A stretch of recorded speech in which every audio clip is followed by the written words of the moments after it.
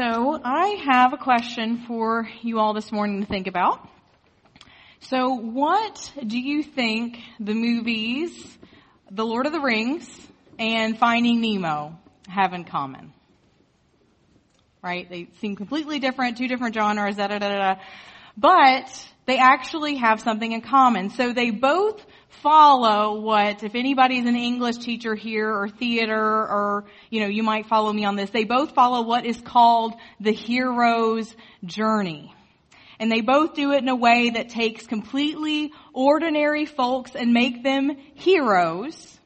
And then they both travel to somewhere dangerous. They survive and then they come back again. Right? So in The Lord of the Rings, we've got an ordinary and unimposing hobbit who is named Frodo Baggins. And so the story goes is that he goes to Mordor and back again, fighting all sorts of evil creatures and nearly dying to save Middle Earth, and yet he makes it back again. And then on the other end of the spectrum, we have Finding Nemo, a story about a nice little clownfish named Marlin, who's a dad to a little fish named Nemo. And Nemo gets lost, so Marlin has to travel across the entire ocean, navigating things, fighting things again to find his son and return home. So again, even though they're completely different movies, we love them because as people, we love the hero's journey. That's why it's repeated over and over and over again in books and movies and plays. We love this idea of having a normal life disrupted and going on this grand and miraculous adventure. But what I really like about these two examples of these stories is that they turn ordinary folks into heroes. These aren't superheroes that have hidden special abilities or magic powers or lots of money, or we find out that they are the chosen ones. We see that they are just ordinary folks who are able to show courage when the situation required it. And that is something that I can relate to. And so what's interesting is when we look at the chapter 6 of Daniel, which is our scripture passage today, and it's the very well-known story of Daniel in the lion's den. It has that same narrative arc of the hero's journey, the same thing in common with these movies. It takes Daniel, who was at that time an ordinary court official, who, although he did have a miraculous life, he never really had this real brush with death before, not up until this point. It took him to a dangerous place to look death right in the eye and then back again. So let's get into the scripture here to show you what I mean. We see in the beginning of chapter 6, verses 1 through 5, Darius, who was the king of where Daniel had been exiled to at the time, decided to appoint 120 chief administrators throughout the kingdom. One of these main officers was Daniel. But here's the problem. Daniel specifically had all this success, and the other guys, the other 119, well, they were jealous. We see the other officers and chief administrators tried to find some problem with Daniel's work for the kingdom. But they couldn't find any problem at all because Daniel was trustworthy. And we see here's the kicker. So these men said, we won't find any fault in Daniel unless we can find something to use against him from his religious practice. And so thus we see the plot thickens. We see all these advisors and high-ups that are just determined to take Daniel down and convince the king to sign into law that anyone who prays to anyone but the king or the king's God has to be thrown into a pit of lions. Yay.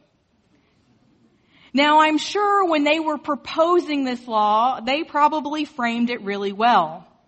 I'm sure they played it up. This is going to be a great way to ensure loyalty to you, King. This is going to be a great way to make sure we're all on the same page. We're going to have unity in the kingdom because we're going to be praying to the same gods. But you and I both know we're reading the whole story.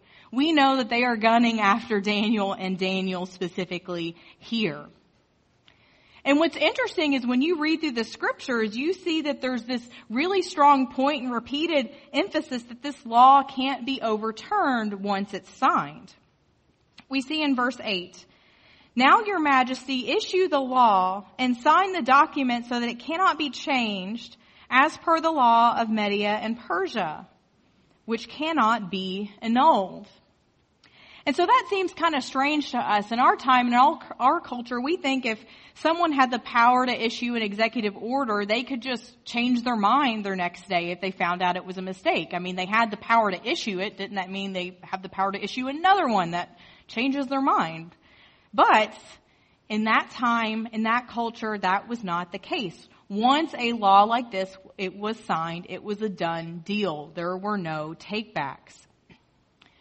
So, of course, our friend Daniel here hears this edict, and so he knows exactly what the stakes are. And so he has to make a decision, and what does he do?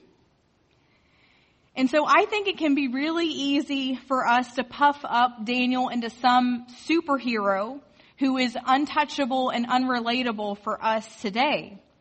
We can focus on all the remarkable things and achievements he has had in the past.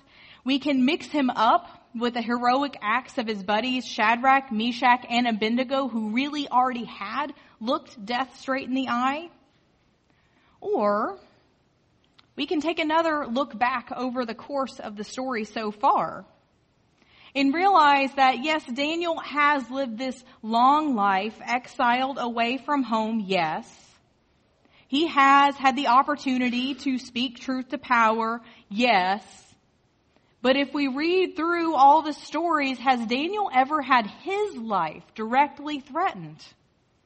No.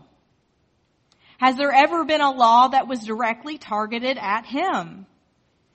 We haven't seen it come up yet. In fact, he's had all these years of power and prestige. He was kidnapped from Israel in exile to be exiled when he was a young man. And from the biblical scholarship, we're thinking he's an older guy. At the end of this, he has seen at least 3 different kings over the course of this entire story and had all that prestige and privilege to speak truth straight to powerful kings over that entire time. And now, and only now, he finds himself at this crossroads. So Daniel naturally goes home. I imagine it's what I would do in this situation, go home first to think about it. I imagine that he paces the floor wondering what to do, wondering how seriously they are going to enforce this law. Maybe he even rationalizes that he has to be safe in the privacy of his own home, but maybe he also thinks, am I being too safe if I'm just doing this in the privacy of my own home? So Daniel does make a stand, but he makes a simple one. He prays, but in his home. He keeps the windows open, yet he is still in the privacy of his own space. He doesn't pray any extra, any more publicly, any more profoundly, but he sticks his guns to his regular 3 times a day prayers. I don't doubt this is courage. This is courage, yes, but this is courage in a way that I can relate to, and I would hope you can relate to as well. He didn't try to make a scene because of this law, but he had the courage to make sure that this law didn't stop him from having his regular and routine religious practice either. And so, of course, the story goes that Daniel was not safe in the privacy of his own home. Those advisors and those higher-ups were watching his house. Shocker. And so they catch him praying and they report it straight to the king, who, in the greatest of irony, is completely shocked that he actually has to enforce the law that he wrote.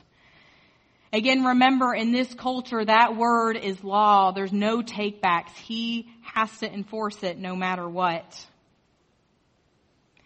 But it's interesting to note that even in all of this, even the king has faith. In verse 16, we see, so the king gave the order, And they brought Daniel and hurled him into the pit of lions. And the king said to Daniel, "Your God, the one you serve so consistently, will rescue you." And then it's interesting here.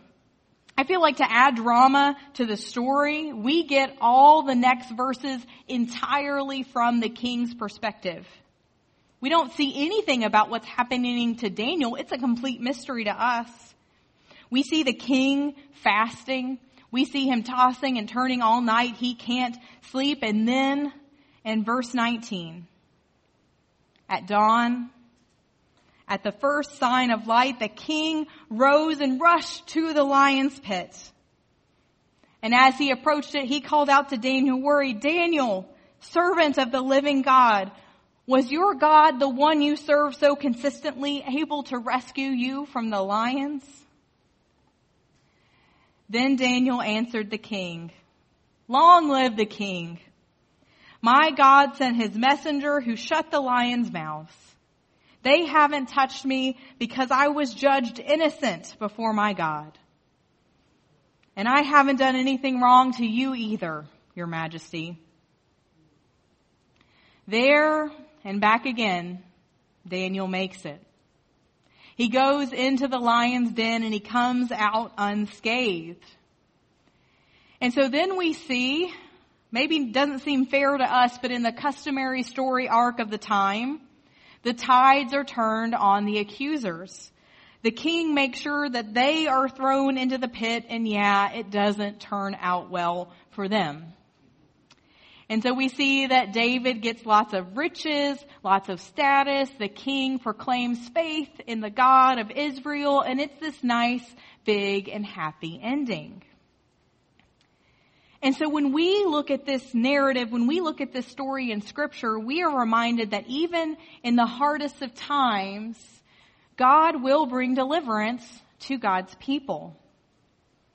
The powers of the day, which are the fellow advisors in this case, they will not win forever. For later generations reading this story, the powers of the day could mean a lot of different things. I imagine for those in Jesus' time, they would probably mean the Roman Empire, that the Roman Empire would not win forever. For us, I feel like there's a lot of things that we could insert in there that we struggle with today. Poverty, pandemic, racism, sexism, you name it. But I think what's so critically important for you and me to remember is that this is not just some far away hero's tale, not just something untouchable for us to think is a nice story and not do anything about. We have to remember that the strength for the journey that God gave Daniel is the same strength for the journey that God gives to us. That the courage that Daniel was able to display is in fact attainable, tangible courage for us. That seeing even the king that signed this edict into law, that he clearly changed his tune so quickly against this unjust law, that's pivotal.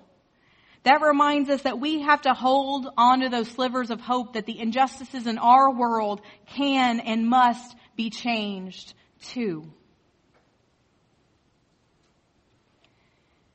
And although our circumstances are different today, God still calls ordinary people like you and me to stand up in our own ways and our own little bits of courage too. Our church is a member of an organization called Polk County Peace. It's a group of different churches from all across Polk County, different denominations, different racial backgrounds, and they come together to advocate for different justice issues at city and county levels. So each year we come together for a meeting we call the Nehemiah Action. I know some of you have attended this meeting in the past. It's a really big rally once a year with government officials to lay out the issues and ask for their help in solving them. And so at this year's action, I found myself particularly moved by the speech of Commissioner Stephanie Madden, who is a city commissioner here in Lakeland. I loved her speech because of how honest and heartfelt and passionate I felt it was. She admitted that at her first rally, she was terrified of making that commitment of saying yes. She was looking at the reality of, well, I'm only one of 7 commissioners. I can't influence what the rest of them are going to think. But then she shared what gave her the strength, what I would say gave her the courage to say yes and keep going, is the people who gathered together in peace. It was looking out and seeing regular folks who broke down denominational, racial, and socioeconomic silos to actually agree and work together on issues that they thought were important. That gave her the courage to go forward on these issues. Yeah, she's only one of 7 city commissioners in Lakeland, which is not the biggest place in the world, but she showed that courage by showing up and saying yes.